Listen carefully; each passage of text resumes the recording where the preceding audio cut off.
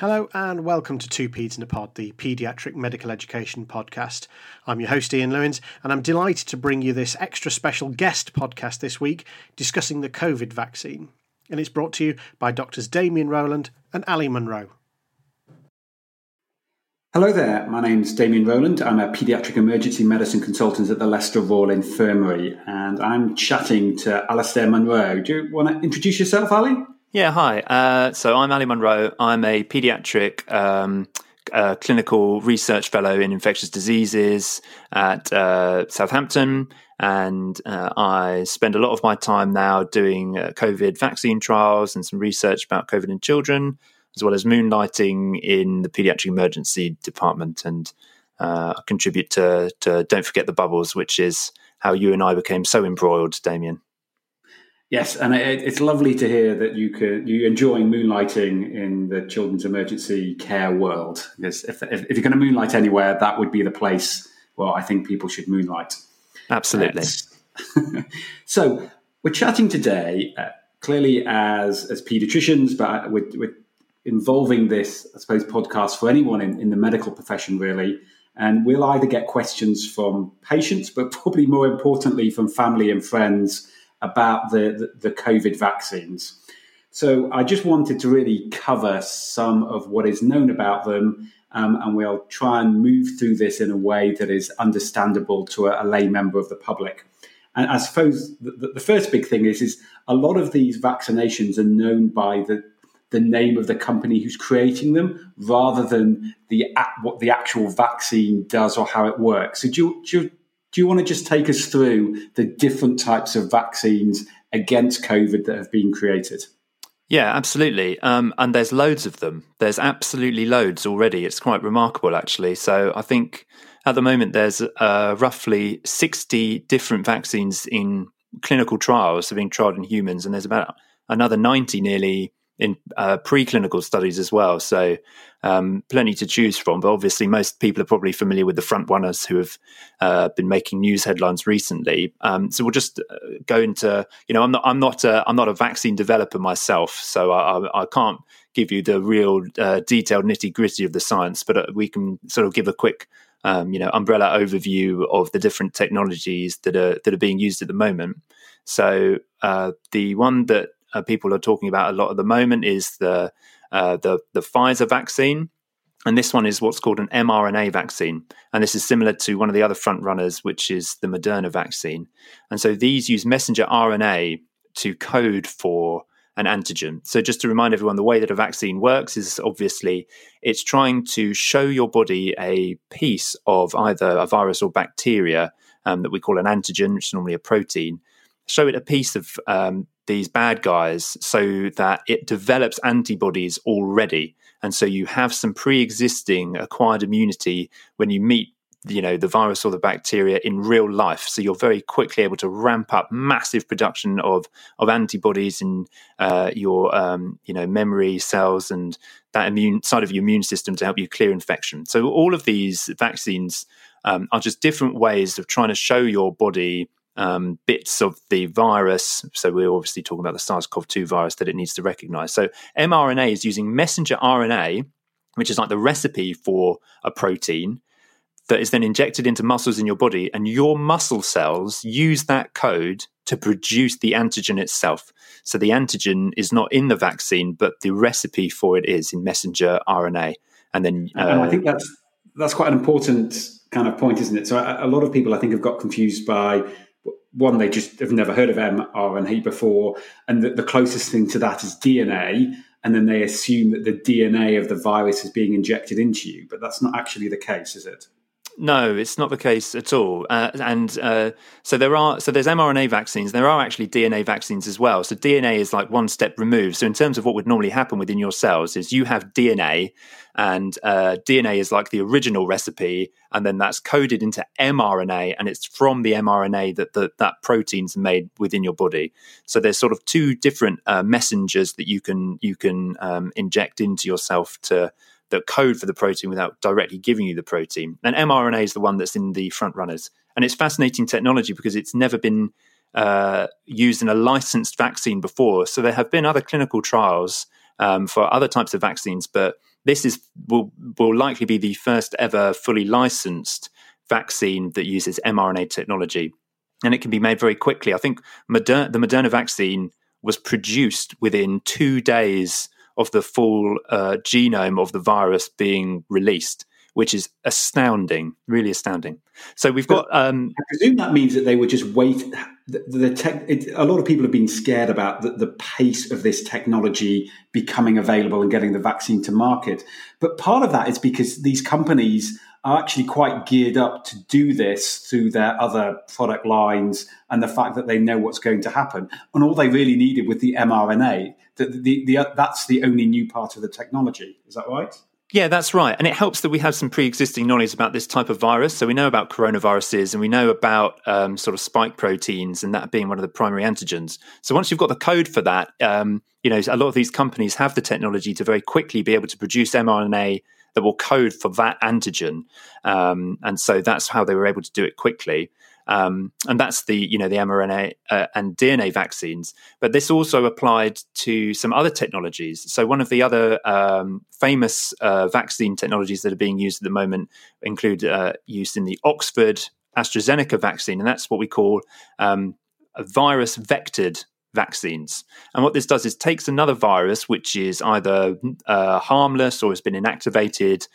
So in the case of the Oxford one, it's a chimpanzee adenovirus, so like that would cause a common cold in chimps. And that virus is genetically modified to either produce the same antigen on its own surface or to contain the genetic material for that protein so that your body makes it. And so, for example, Oxford have a long history of making these adenovirus vector vaccines, and they'd made a similar one against MERS previously. So a lot of the technology was sitting around and already in use, and that was why it was so rapidly be able to be deployed for these things. So we've got the mRNA, DNA vaccines, we've got viral vector vaccines, then we've got something called whole virus vaccines, or inactivated virus, which is where you actually take SARS-CoV-2 and you either smash it up or mutate it a bit or give it some radiation or whatever to basically make it far, far less virulent or harmful, but it obviously contains all of the bits that your body needs to still recognize it. And then the fourth type is what we call protein ones, which is where you actually you give a dose of the antigen. So, in this case, it's normally the spike protein, and that can come with packages of other proteins or adjuvants to help elicit a stronger immune response. Those are the four types. Just because the ones that have got to market quickest, which appear to be the mRNA and the Oxford AstraZeneca kind of type approaches, are the ones that are actually furthest away from the COVID molecule itself. Yeah, it's interesting. I mean, those are the ones that are in the West, but I think the one that was used that was deployed in China first was a whole cell inactivated one. So I think the one that the Chinese have been using for their military is. And do we know anything about the impact of that vaccine yet? I haven't seen any data, no, so I'm not entirely sure, no. Okay, so it's clearly something to look out for. So we have different types of vaccines which have been developed. There have been questions and concerns about the speed by which these have been brought out. Now, I'm not an expert on the MOHA, but I've certainly been involved in enough studies and especially some kind of clinical trials that have been needed in children to license some products to know that they're a pretty well-governed bureaucratic organization and they're not going to let things through the net pretty quickly from my experience. And so the weights and measures to all these vaccines, I presume, have come through so quickly because everything else has been put on hold for all the time to go into processing the application rather than the fact that they're taking shortcuts. Yeah, absolutely. And you and I, Damien, who have been involved in clinical trials, both know that the cogs turn slowly in those systems. That once you have got absolutely reams of paperwork to fill out that needs lots of different people, very, very busy people involved to complete. You submit it, you wait for months, you revise it, you wait for months. You need to set up, huge databases and start advertising and all that, and go through ethics, all this other stuff. It takes the bureaucracy is massive, and a lot of that is for good reason, but it's just a very slow moving machine. The difference this time has been that everyone has stopped everything else to do this as quickly as possible.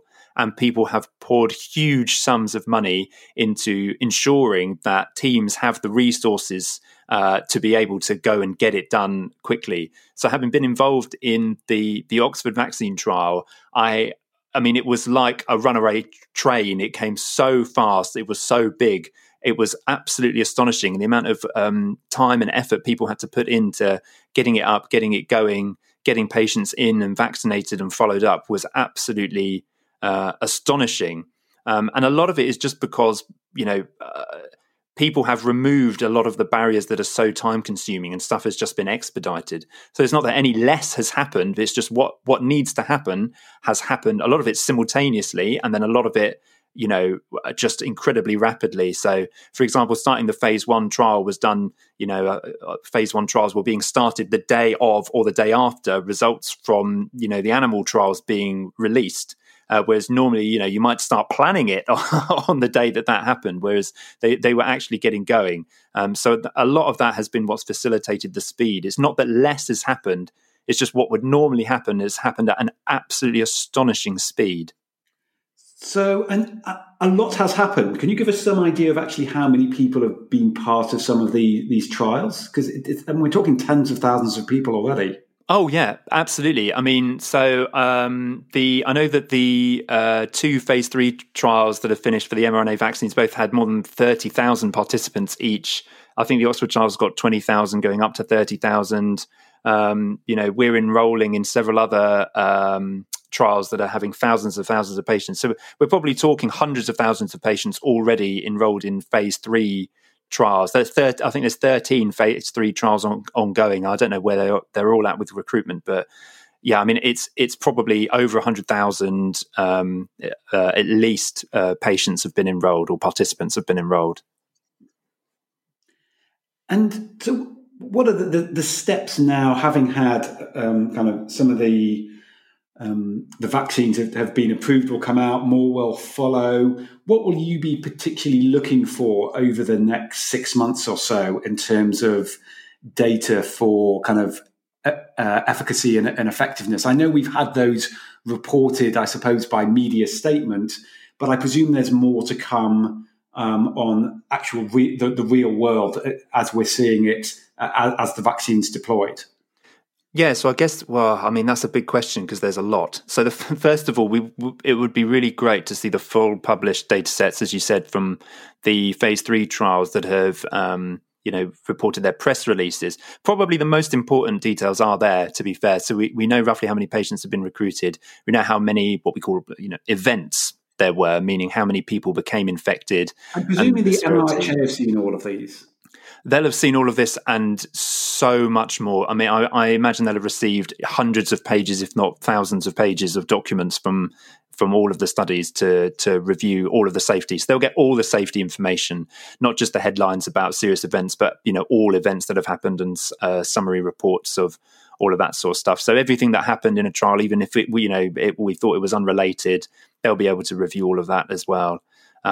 So, the important safety information we need to see. So we know that I think the Pfizer vaccine had a median of 2 months follow-up for its participants. So half the participants had 2 months follow-up. And that's probably the most important time period in terms of the possible, bad side effects or adverse events that we sometimes see related with vaccines. So where there's been cases of autoimmune conditions like Guillain-Barré syndrome or transverse myelitis, or there was narcolepsy associated with the H1N1 vaccine in children. Those have all occurred predominantly really within 2 months.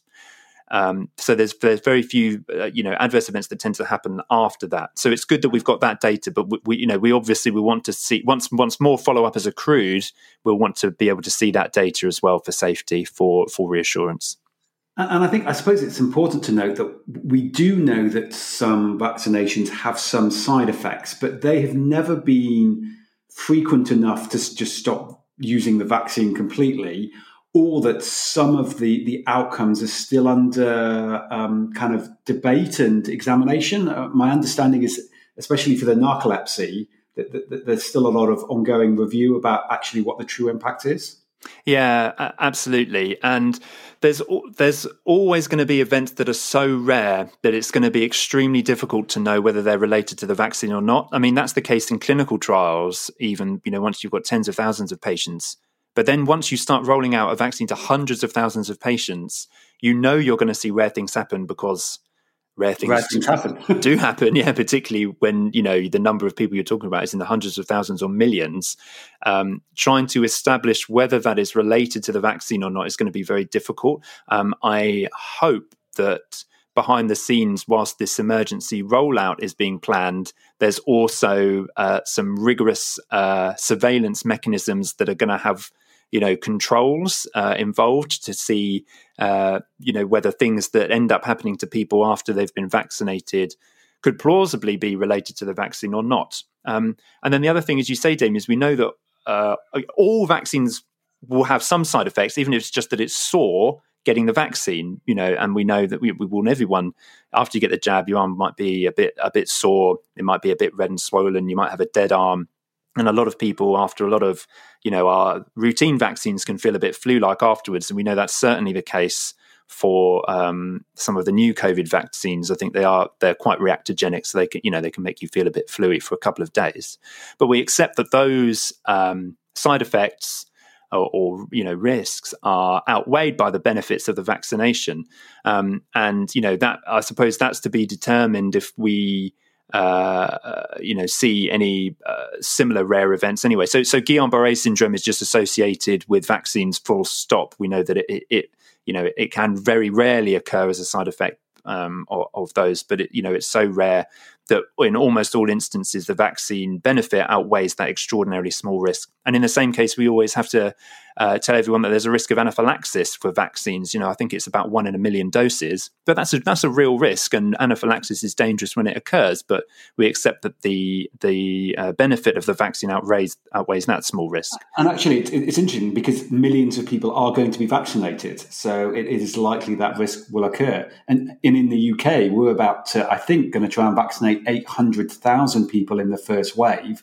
Now, in 800,000 people, some interesting and rare things are going to happen, vaccine or not. And that's going to be the problem for how, I suppose, the medical community and the media play this, because undoubtedly in the first week, even after the vaccine is given out, someone may have something happen to them that would have happened anyway. But because it's temporally related to the vaccine, all sorts of alarm bells might start kind of flashing up.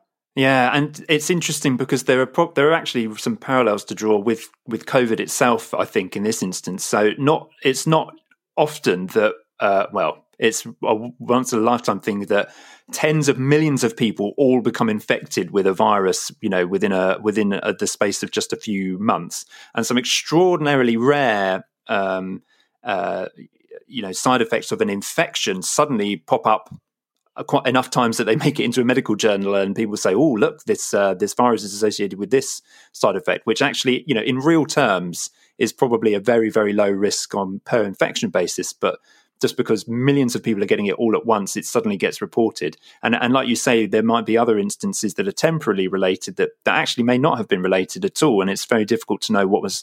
Whether these things were related to the virus, whether they're related to other things that have happened. So I think there's some parallels to draw between the two. And I think it's going to be important that, like you say, there's a good sense of perspective is kept, I think, by the science community and the media in trying to look at this objectively. And I think it behooves us as scientists to put processes in place to be able to study it prospectively. I think it will be a bit of a disaster if we end up chasing our tails and trying to establish that kind of thing if we've not foreseen it and trying to put robust surveillance mechanisms in place first.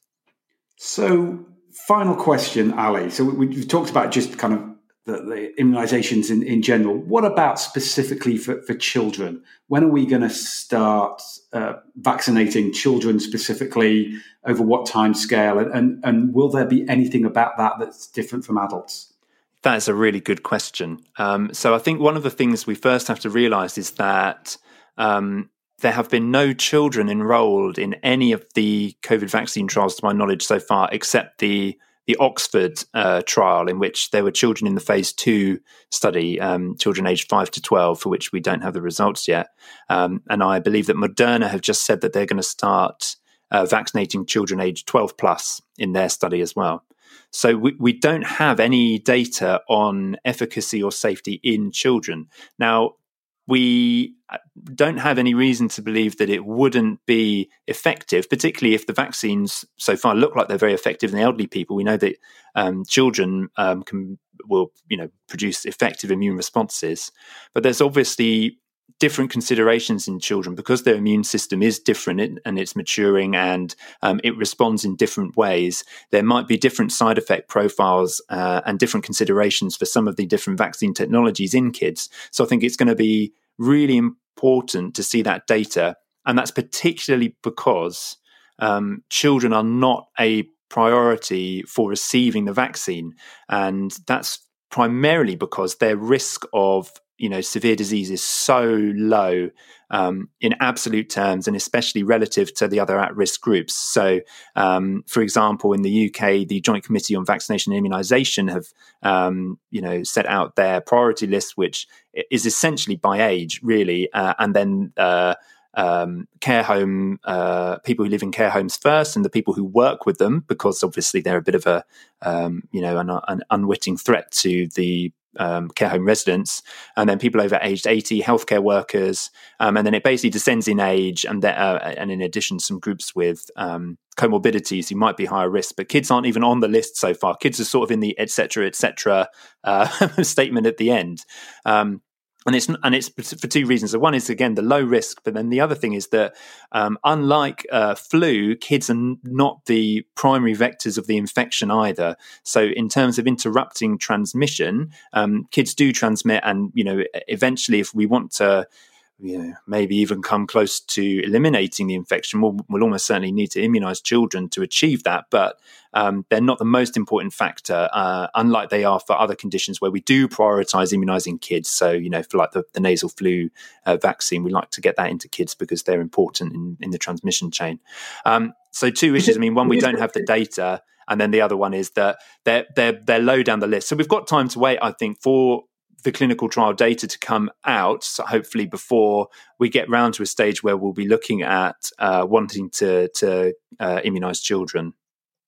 Well, is it a possibility that we just won't immunise children if we go through all the high-risk groups and get down to younger adults and get to the stage where the transmission is so reduced, the benefits of kind of including children just aren't worth it? I guess that is theoretically possible.